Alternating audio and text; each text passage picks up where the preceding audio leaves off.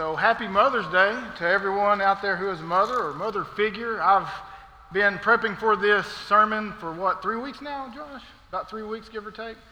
And I hope that you guys are blessed by this. We're going to be talking about a woman we don't really hear that much from in Scripture, but she deserves every accolade that every other mother has. But I'm going to read, starting out, which really doesn't have anything to do with our sermon this morning. But, if you have children that would benefit from being in children's church, Amanda, I told you I would forget. I got up, before we got up here, I said, Amanda, I need to write it down so I don't forget. And she said, you'll remember, I'll be back there waving at you.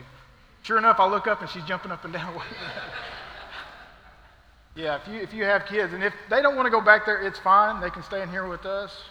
We'd love to have them. No big deal. I want to start out this morning with some scripture that has nothing really to do with what we'll be going over today, and then I'm going to open us up in prayer, and then we'll get into it. So in Proverbs chapter 31, I'm going to read verses 26 through 30, and then I'm going to open us up in prayer. It says, strength and dignity are her clothing, and she laughs at the time to come. She opens her mouth with wisdom, and the teaching of kindness is on her tongue. She looks well to the ways of her household, and does not eat the bread of idleness. Her children rise up and call her blessed. Her husband also, and he praises her. That's different. Many women have done excellently, but you surpass them all.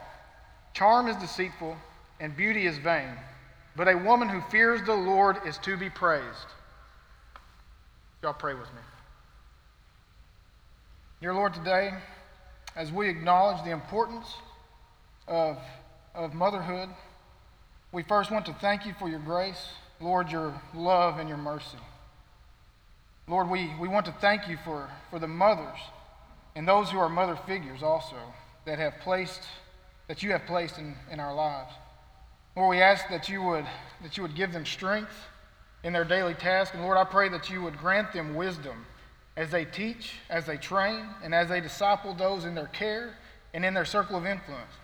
And Lord, we thank you for all the mother figures like grandparents, aunts, sisters, wives, stepmothers, foster mothers, and all the loved ones who truly embody what it means to be a godly mother, to embody who we just read about in the book of Proverbs, the woman who fears you. Lord, we lift these mothers up to you. Please guide them and protect them. In your name I pray. Amen. All right, so we're going to take a break, obviously, from our series in Revelations to observe and recognize Mother's Day. And if you want to, you can go on Facebook and you can see sermons that you've missed, or you can go to our website, and it's fbctoqueen.com, and there you can see all the sermons past.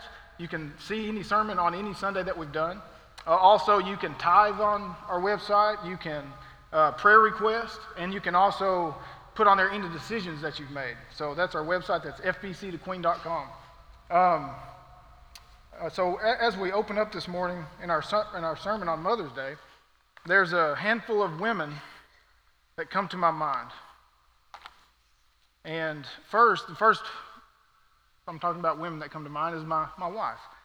And she's not here right now. She's in children's church. And it mirrors our marriage. She's always taking care of our children. When I'm out doing things, she's the one that takes care of them. When I have things to do, she's the one that takes it up. And I know a lot of mothers in here know that, what that's like. They know that love. And honestly, without her, 75% of the things around the house either wouldn't get done or I wouldn't know how to do it. That's not a joke. It's the truth. And I don't know what I would do without Amanda in my life to be able to take care of the kids. And I thank God for her. I also have grandmothers that's passed away that I think about. All their guidance and devotion that they've given me throughout the years made me into the man I am today. And also, what kind of son would I be if I didn't mention my mother? You know, the things that she's helped me through is almost equal to the things that I put that woman through. I've put her through so many things. But thank God for mothers who truly love their children. Thank God for them. And I can truly say that I'm one of the blessed few that doesn't deserve the mother that I have. I don't deserve it. All I have to do to see God's blessing in my life is to look at my parents. That's how I know God. I can see God's blessing in my life. And I pray that for each and every one of you. I pray that for your kids. And I pray that your children will be that as well for their children. Generational. You know, fathers, they're the head of the home. They're the leader in the home. I truly believe that mothers are the heartbeat of the home. They're the heartbeat of the home. Because I can be too hard sometimes on them. And she knows when to rein me back. She knows she brings that love and attention that sometimes I can't give. Because I'm more by the numbers, very systematic in the way I do things. But she always, and my mom was the same way. My mother was the same way.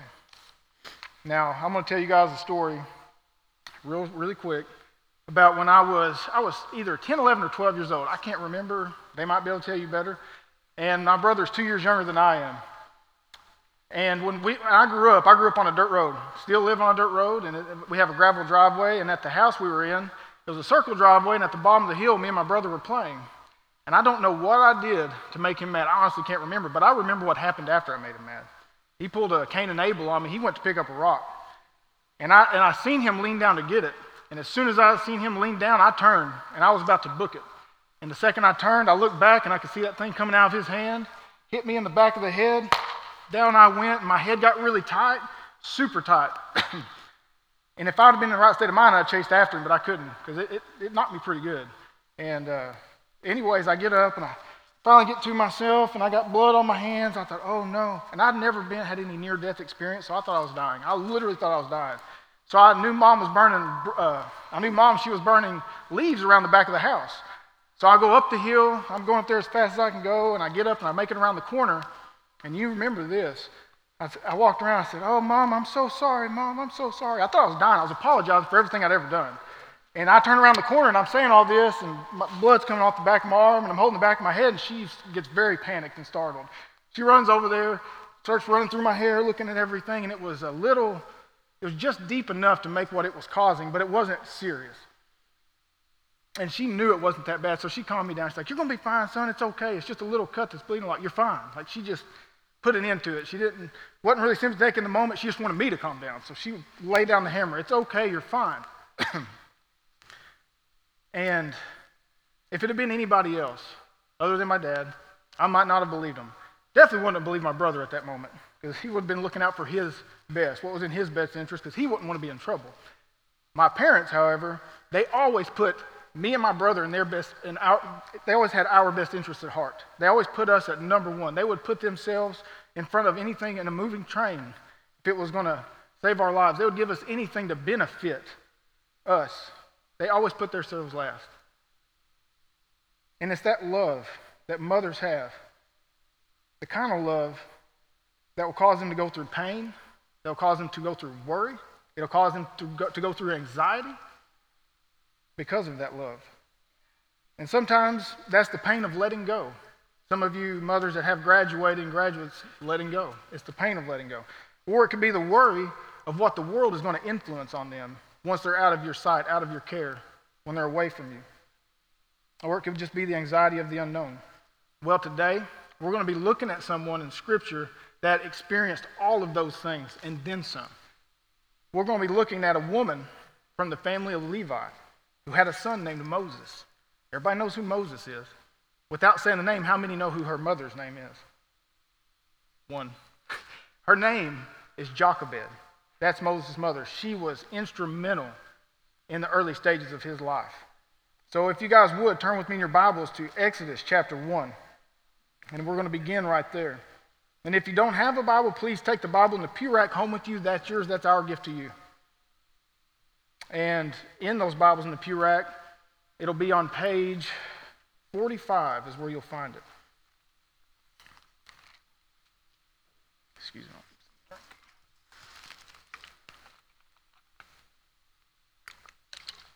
Now in chapters mainly in chapter 2, and we're going to talk about Jochebed. In chapter 2, it never mentions her name. We never see her name. We only see her mentioned as Levite woman, or the mother's child.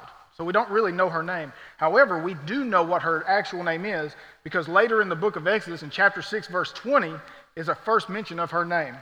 And in chapter 6, verse 20, it says, and by the way, I will be kind of skipping around a little bit, like confirming things like what her name was. If you guys would, you can stay in chapters 1 and 2 because that's going to be the main part of our text today.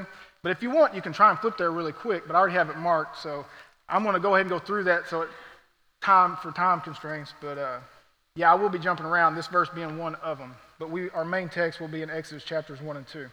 So in chapter 6, verse 20, we see the first time that her name is mentioned. And it says, Amram took as his wife Jochebed, his father's sister, and she bore him Aaron and Moses, the year of the life of Amram being 137 years. And also in the book of Numbers, chapter 26, verse 59, it says, the name of Amram's wife was Jochebed, the daughter of Levi, who was born to Levi in Egypt. And she bore to Amram Aaron and Moses and Miriam, their sister. So she had 3 children. She had Miriam, who was the oldest sister. She was 7 years older than Moses. Then you have Aaron, who was 3 years older than Moses. And then you have Moses, the baby. So Jochebed, she was the mother of Moses. And these are 3 very important figures in the Bible. Because you have Moses, everyone knows his importance in the Bible, about leading the Hebrew people from Egypt to Canaan. A man who spoke to God face to face, or as one would speak to a friend. That's pretty significant. And she was also the mother to Aaron, a man who became the first high priest, a man who helped lead the Hebrew people during the Exodus from Egypt and during their time of roaming in the wilderness. And also, he was the man, his descendant served as the high priest. So he was a very instrumental figure once they got into the wilderness, once they'd gotten into the Exodus. And and she was also the mother of Miriam. Now, she's the unnamed daughter or sister of Moses, daughter of Jochebed, in chapter 2. She's the unnamed daughter. And she's also the one that washed over his basket while it floated down the Nile River. We know that her name is Miriam, and we see it first in Exodus chapter 15, and I'm going to read it, verses 19 through 21. Verses 19 through 21. It'd be better if I was right. All right, here we go. For when the horses of Pharaoh, with his chariots and his horsemen, went into the sea, the Lord brought back the waters of the sea upon them. But the people of Israel walked on dry ground in the midst of the sea. Then Miriam, the prophetess, the sister of Aaron, took a tambourine in her hand, and all the women went out after her with tambourines and dancing. And Miriam sang to them, "Sing to the Lord, for he has triumphed gloriously. The horse and his rider he has thrown into the sea." So we see Miriam and Jochebed being the mother to 3 amazing, amazing children. And God would use them to give birth to a nation. He would definitely help them in that nation. It's amazing to see what God can do when a woman is faithful and is obedient to God. It's amazing to watch a faithful woman. Now let's take a look at the mother who put her faith into action. And to get a better understanding of Jochebed's situation, we're going to look at Exodus chapter 1, starting in verse 6. And I'm going to read 6 and 7 to get a better situation. We're going to do a little bit of a backstory. We're going to lead up until the point where Moses is born. So this is what we're going to start in verse 6, and we're going to read through verse 7, starting in chapter 1. Then Moses died, and all his brothers, and all that generation. But the people of Israel were fruitful and increased greatly. They multiplied and grew exceedingly strong, so that the land was filled with them. So who was Joseph? Most of you guys know who Joseph was. He was the 11th son out of 12 brothers. And he was the favorite one for a couple of reasons. First, he was his father's firstborn from his wife, Rachel, who happened to be his first love. Who he really and truly loved was Rachel. So he was also born of his old age. And it says that's why he favored him. And we see that in Genesis chapter 37, verses 3 and 4. And I'll read that very quickly. It says, "Now Israel," or Jacob, "loved Josh more than any other of his sons, because he was the son of his old age, and he made him a robe of many colors. But when his brothers saw that their father loved him more than all his brothers, they hated him and could not speak peacefully to him. And to make things even harder on himself, he would go on to tell them about dreams he'd had and visions of being the ruler over the family, over his family, entire family. So all you brothers, by the way, I'm one of the smaller brothers, I'm going to rule over each and every one of you. You think they like that? Of course not. My brother's only 2 years older than me. If he said that, I don't know how that would sit, especially at their age, being young and everything like that. But all the jealousy, it finally hit the tipping point. And the brothers, they plotted to kill him, but they sold him into slavery instead. And that would lead to Joseph's visions coming true about ruling over his family. Now, he interprets Pharaoh's dream. I'm going to fast forward. I'm not going to hit a whole lot on it. I'm just going to briefly go over Joseph's life. He interprets one of Pharaoh's dreams, the Egyptian, and is promoted to one of the highest positions in the Egyptian government. Long story short, we found out that Joseph isn't dead, but one of the top men of Egypt. And the brothers, they reunite with Joseph. They reunite with him, and then Joseph, he lives the ripe old age of 110 years old before he dies. And we see this in Genesis chapter 50, verse 26. It says, so Joseph died being 110 years old. They embalmed him, and he was put in a coffin in Egypt. So here we see a good relationship between the people of Israel and Egypt. We see a good relationship. Joseph is buried in Egypt. So there's good relations. But that's inevitably going to change. That's going to change. And we're going to see that change starting in chapter 1 of Exodus, verse 8. And I'm going to read 8 through 10. It says, now there arose a new king over Egypt who did not know Joseph. And he said to his people, behold, the people of Israel are too many and too mighty for us. Come, let us deal shrewdly with them, lest they multiply. And if war breaks out, they join our enemies. So after Joseph had died and the Pharaoh was in charge during Joseph's life, a new Pharaoh took charge after Joseph died. And this new Pharaoh, he doesn't know about Joseph. He'd never heard of it. He didn't know about the peace that had been between them. In the following verses, it shows us that the new Pharaoh is not only clueless to the history of Joseph, but he views the nation of Israel as a threat. So he not only doesn't understand what had happened in the past, but he views Israel as a threat because the people of Israel are too many and too mighty. The people of Israel had Pharaoh so worried that he began afflicting them with heavy burdens. Let's read that in verses 11 and 14. Therefore they set taskmasters over them to afflict them with heavy burdens. They built for Pharaoh store cities, Pithom and Ramses. But the more they were oppressed, the more they multiplied, and the more they spread abroad. And the Egyptians were in dread of the people of Israel. So they ruthlessly made the people of Israel work as slaves and made their lives bitter and hard service in mortar and brick and in all kinds of work in the field. In all their work, they ruthlessly made them work as slaves. And what stuck out to me as I was reading this when I first started, it says the Egyptians were in dread of the people of Israel. They were in dread of them. That means there's a lot of Israelites if the Egyptians are in dread of them. So they ruthlessly, they made the people work as slaves. Now I believe that Pharaoh, he had the idea, if I can work them in the ground, if I can work them hard enough, just back-breaking labor 24/7, I can break their will, break their spirits, and break them down physically. So this way, they'll be too tired to rise up against us. And if I make them tired enough, and ultimately break them down in numbers, because if I can wear them out, they're not going to go home and have families because they're going to be too tired to do so. So let's break their spirits. Let's break them physically. Let's break them down and put heavy burdens on them. But that's not what God had in mind. That is not what God had in mind. In God's covenant with Abraham, he says, I will bless those who bless you, and him who dishonors you I will curse, and all your families of the earth shall be blessed. And that's in Genesis chapter 12, verse 3, I believe. God will never go back on his word. God never goes back on his word. If he makes a promise, he will keep it. And he keeps it with the Israelites when they're in Egypt. It might not have been in their timing or when it wanted for it to happen, but it came true and it happened in God's timing. God will never go back on his word. And after Pharaoh's tactics to oppress the strength of the people of Israel, he resorts to a tactic that should not only upset you as Christians, it should disgust you, it should horrify you, and it should absolutely appall you. It should definitely upset you. Pharaoh commands the Hebrew midwives to kill the baby boys. He commands the midwives on the birth stool to kill the baby boys. Let's read verses 15 and 16, and I'll talk about that.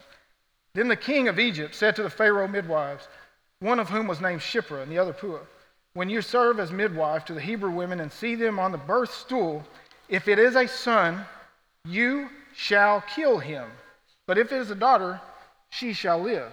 This reminds me of Herod and his plot to kill Jesus when he was a baby, when Jesus was a baby. And it says in Matthew chapter 2, verse 16, then Herod, when he saw that he had been tricked by the wise men, became furious. And he sent and killed all the male children in Bethlehem and in all that region who were 2 years or under, according to the time that he had ascertained from the wise men. So both Herod and Pharaoh, they had zero respect for life. They had zero value for the sanctity of life. I said, Jared, what are you doing? Is that tongue-in-cheek? That's not tongue-in-cheek. I'll tell you right now, children are a blessing. They're not something to be cast aside. They're not a curse. They're not something that should bother you. And I'm saying that to kill a newborn baby child, born or unborn, it is a sin. It doesn't matter what people say. It doesn't matter what the people of the world say, how they make you feel, how they put you down. It is a sin, and we should fear God because of it.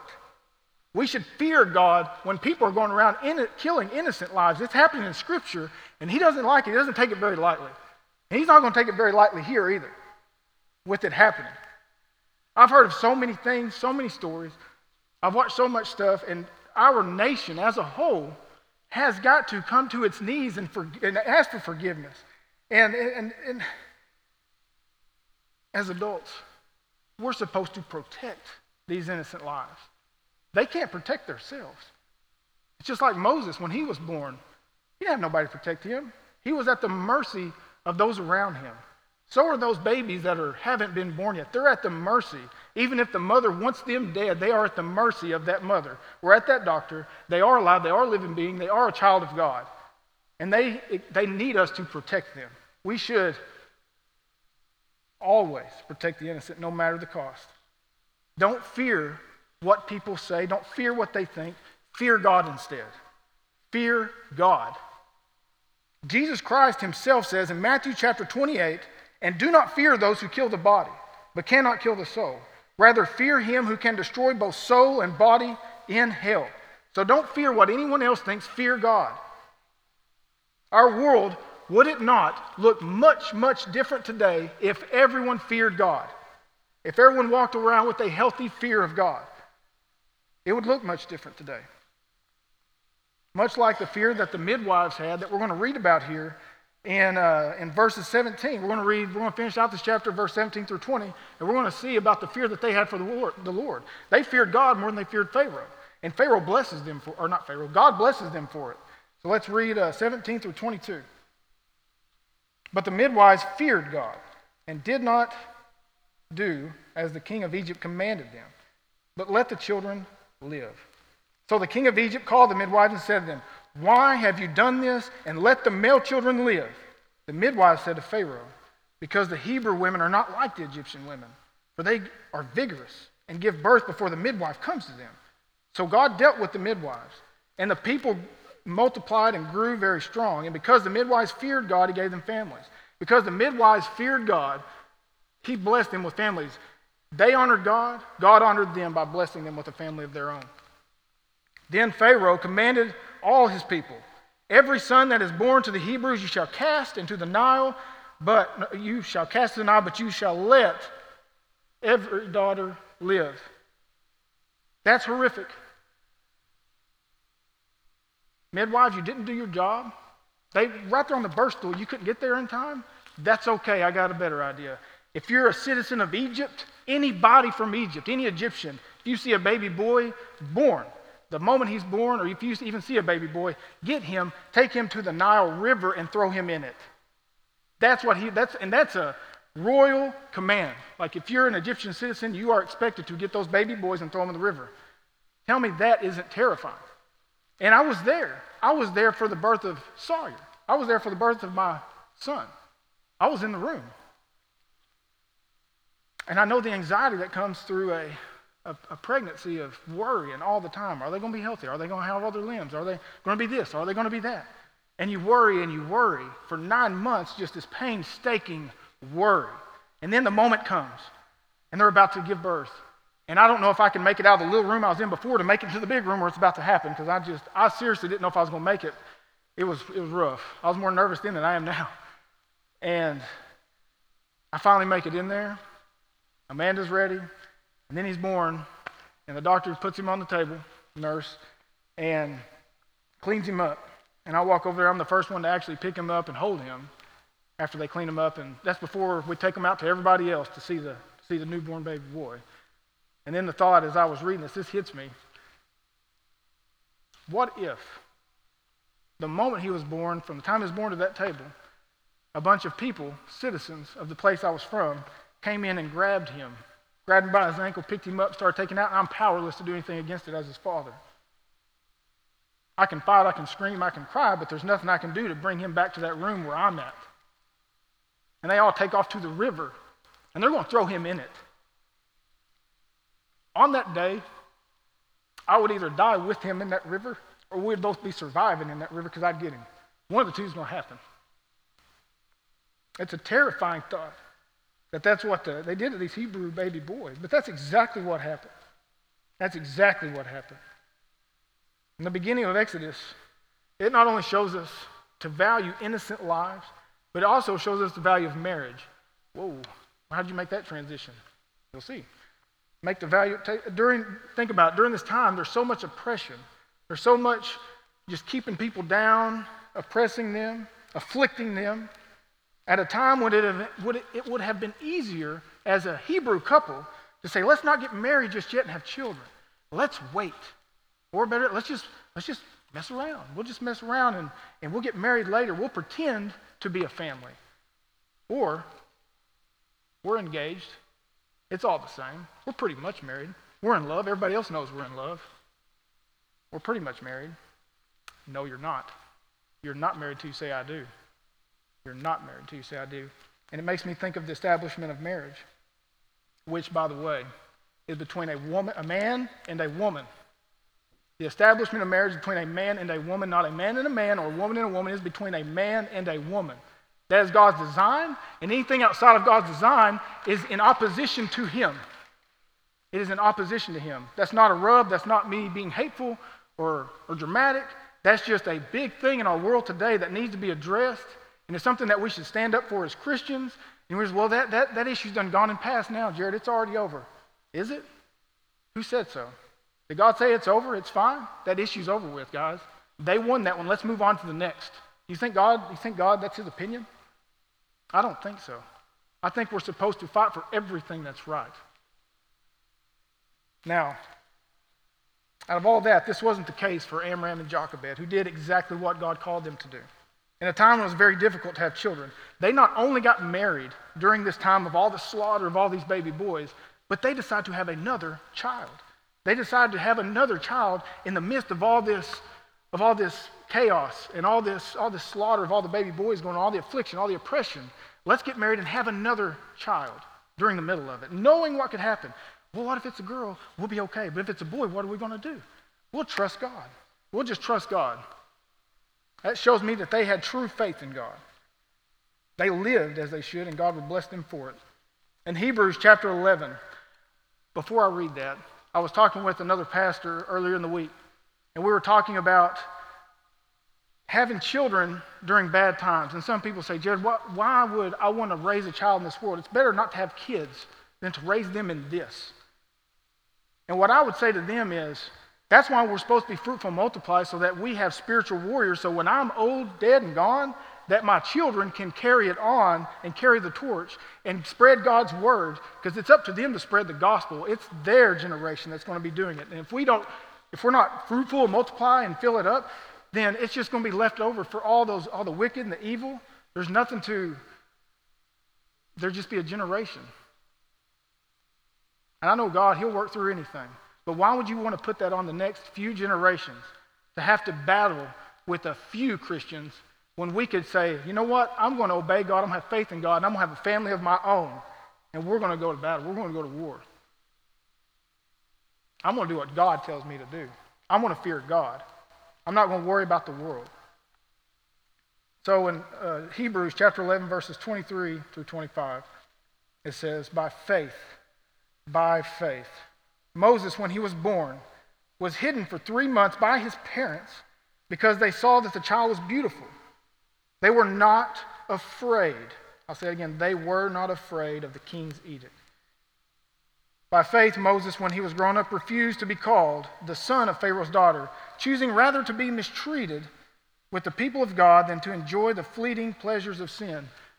For you mothers out there in today's world, I'm telling you right now, it's better to be mistreated as Christians, raising godly children, and have people laugh at you, mock you, make fun of you, and tell you that you're a bigot and everything else. It's better to do what God tells you to do and be mistreated as a Christian than it is to enjoy the fleeting pleasures of sin, than to give in to the enemy and let him just take complete control of your life and wreck it in the process and destroy your family. Because everyone knows that Satan is out to kill, steal, and destroy, and that's exactly what he's going to do if you ever give him half a foothold.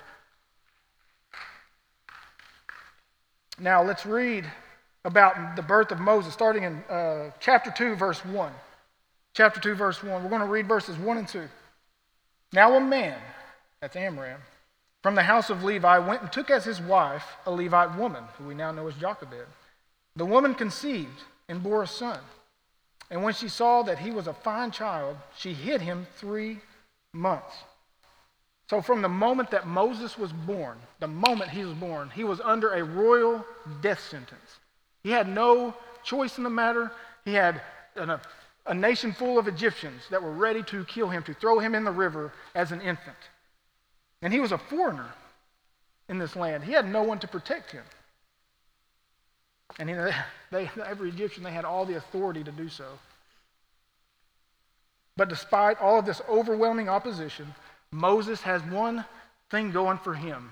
He has one special advantage. Moses was the son of a mother who feared God more than Pharaoh's decrees and all the Egyptians. And Moses had a mother who had true faith in the Lord, that truly feared God and did not fear Pharaoh. Now let's read verses 3 and 4. When she could hide him no longer, she took for him a basket made of bulrushes and daubed it with bitumen and pitch. When she put the child in it and placed it among the reeds by the riverbank, and his sister stood at a distance to know what would be done to him. You talk about the fear of letting go. The Nile River, I don't know how many people have seen that on Discovery Channel. I've seen it. There's certain parts of it I just wouldn't want to put a baby child in a basket and let them go and say, Jesus, take the wheel, he's all yours. That would be hard. That would be going against a lot of parental instinct right there. That would be extremely difficult. And some of you mothers have graduating seniors. You might be able to relate to this pain of letting go, this fear of letting go, this anxiety of letting go, going into this unknown world. Who's going to be influencing them? What's going to be around them? But you must have faith that the Lord will take care of them. You must have faith that the Lord will take care of them, just as Jochebed had the faith that the Lord would take care of Moses. And I'm sure it went against every parental instinct in her being. However, she trusted God to take care of Moses. So down the Nile River he went. Let's read verses 5 through 9. Now the daughter of Pharaoh came down to bathe at the river, while her young women walked beside the river. She saw the basket was among the reeds, and sent her servant woman, and she took it. When she opened it, she saw the child, and behold, the baby was crying. She took pity on him and said, "This is one of the Hebrews' children." Then his sister said to Pharaoh's daughter, "Shall I go?" When it's saying then his sister, his being Moses, sister being Miriam.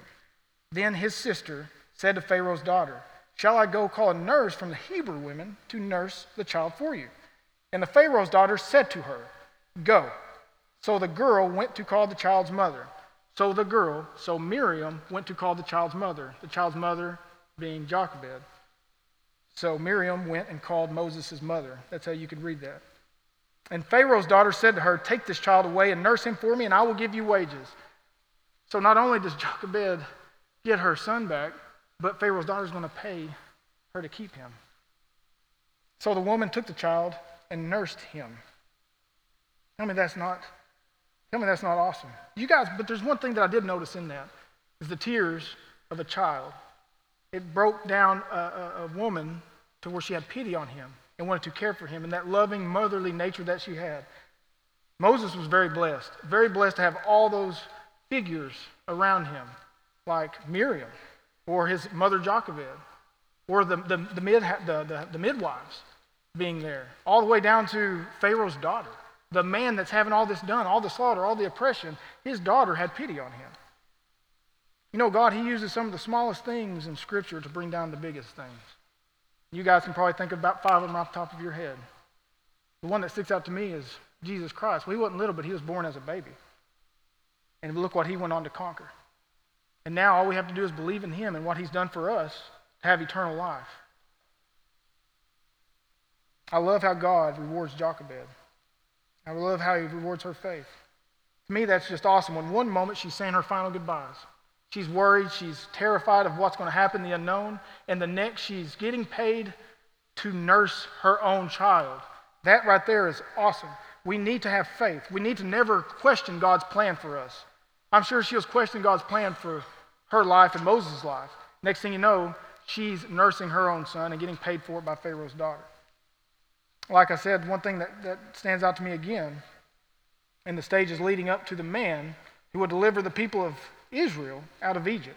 God used the midwives, his mother Jochebed, his sister Miriam, and Pharaoh's daughter to make way and care for Moses. So Moses, he had his actual mother, and he had all these other women placed around him in the most critical stages of his life. The stage where he was the most vulnerable when he was a baby. God placed faithful and loving women around him. So let's finish. Let's come to a close. We're going to finish in verse 10. And in verse 10 it says, "When the child grew older, she brought him to Pharaoh's daughter, and he became her son. She named him Moses, because she said, 'I drew him out of the water.'" So instead of being executed by the Egyptians as a baby boy, Moses, he was being raised by royalty. And that's only the beginning of what God would do with Moses.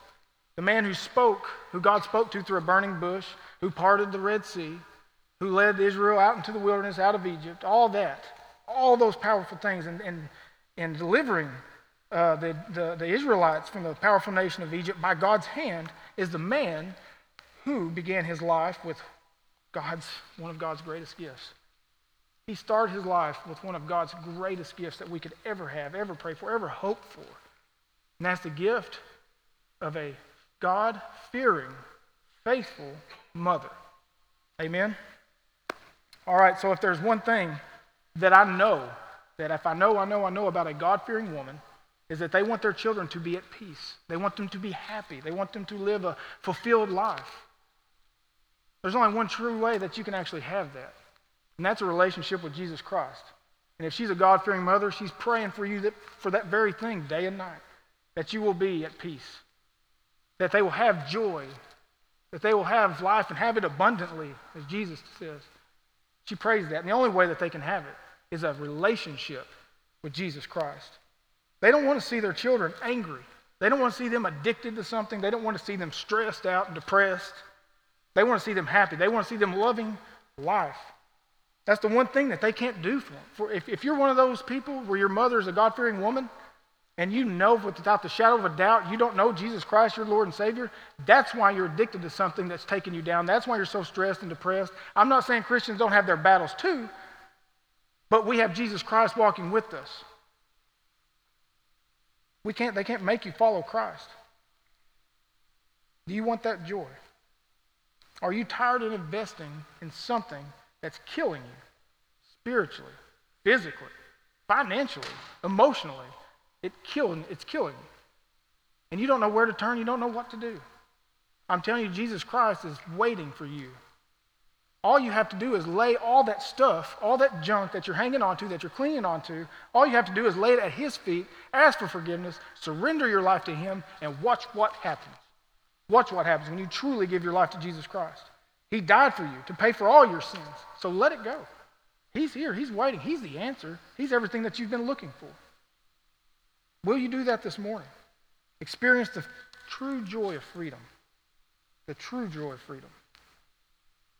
Will you give your life to Christ?